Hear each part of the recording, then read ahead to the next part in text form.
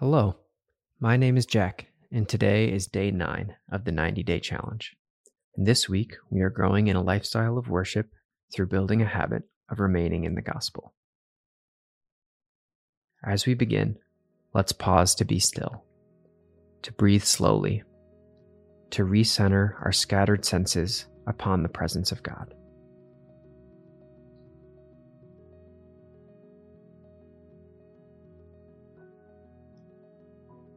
God, as we approach your word, help us to remember that you want to speak with us.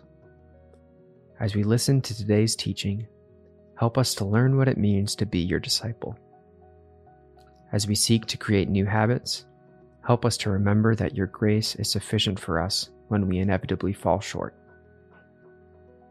Take a few moments to add your own prayers or continue to sit in the presence of God.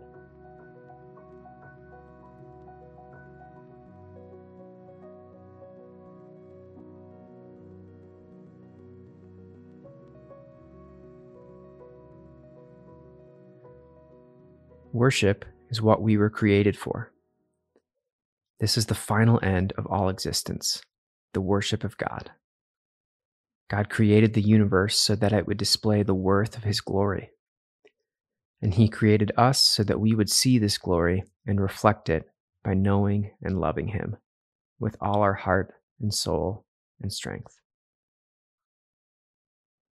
Today, we are reflecting on how Jesus told his disciples to remain in me.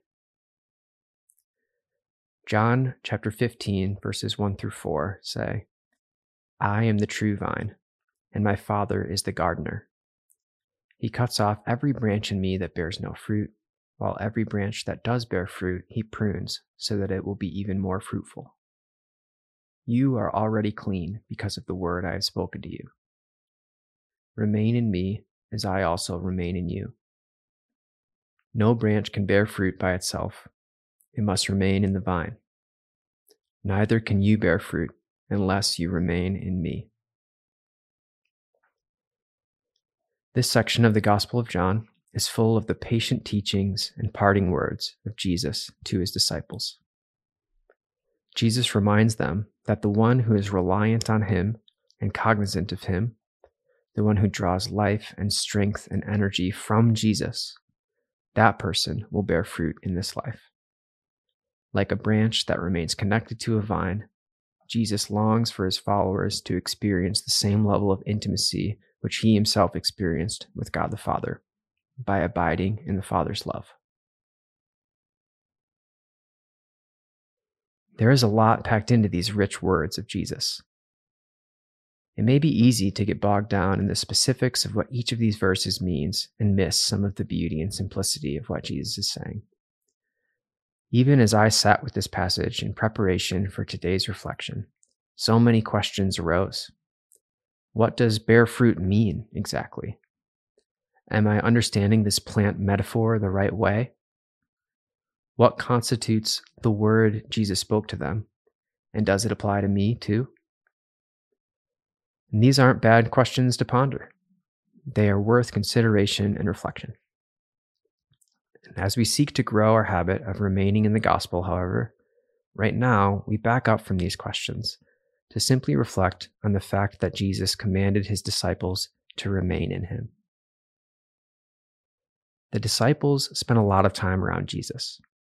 They trusted him. They learned from him as he preached about the kingdom of God, healed the sick, and performed many other miracles. They were with him, their rabbi, a lot.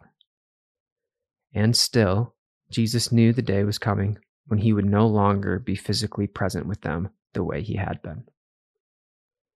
With this in mind, he tells them to remain in me as I also remain in you. Some scripture translations use the word abide or even live in. Jesus wants us to live in or dwell with him in life. And not only that, but he says clearly that he dwells with us. For those who have received the Holy Spirit of Christ, who have already been made clean by the blood of Jesus, Jesus lives in us. And still, it can be easy to forget this truth. to go about our days using our own willpower and default life settings, rather than to walk with Jesus in ways reminiscent of the disciples following their rabbi closely. So many things can help me remain in Jesus on an average day. Reading and memorizing Scripture helps remind me of the truths of the gospel and to hold the words of Jesus close at hand. Intentionally slowing down throughout the day forces me to confront moments of boredom, silence, and stress, and to bring my daily anxieties to God in prayer. Practically, I sometimes even use the mindfulness feature of my smartwatch or set reminders in my phone that invite me to pay attention to my breathing. And I say a short prayer to God that helps me remember my secure identity in Christ throughout that day. Consider what practices might help you dwell with Jesus today, and remember that He dwells with you too. Let's return to the passage and listen for a particular word or phrase that the Holy Spirit might be highlighting today.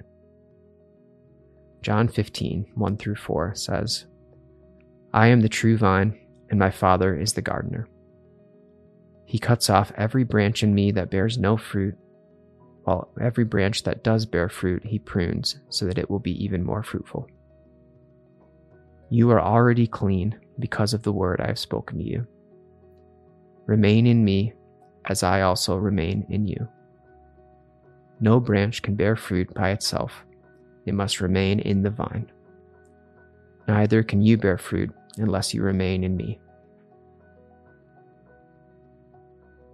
What word or phrase jumped out at you from this verse? What idea do you want to take away from today's reflection? Is there a step of obedience that you want to take today in response to any of this?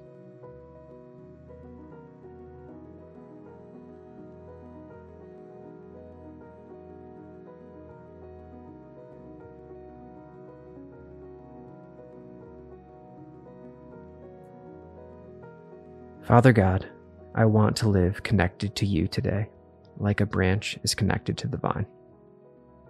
In moments when I stray from your love and presence, where I seek out sources of life and strength that are not Jesus, help me to first notice and then to be gentle with myself as I take a step back toward dwelling with you.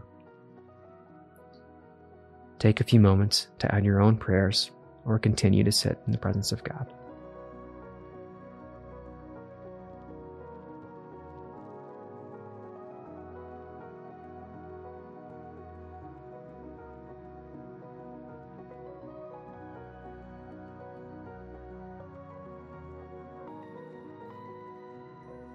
Finally, as we take these reflections into the coming day, let us not forget the words of the Shema, our current memory verse, Deuteronomy 6, 4 and 5.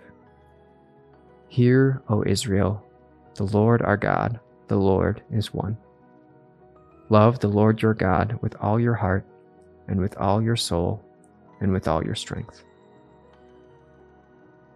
Father, help me to live as your child, secure in your love. Jesus, help me to live as you did, loving God with all my heart, soul, mind, and strength. Spirit, help me to live in the power of God, forsaking self-reliance and putting all my hope in you. Amen.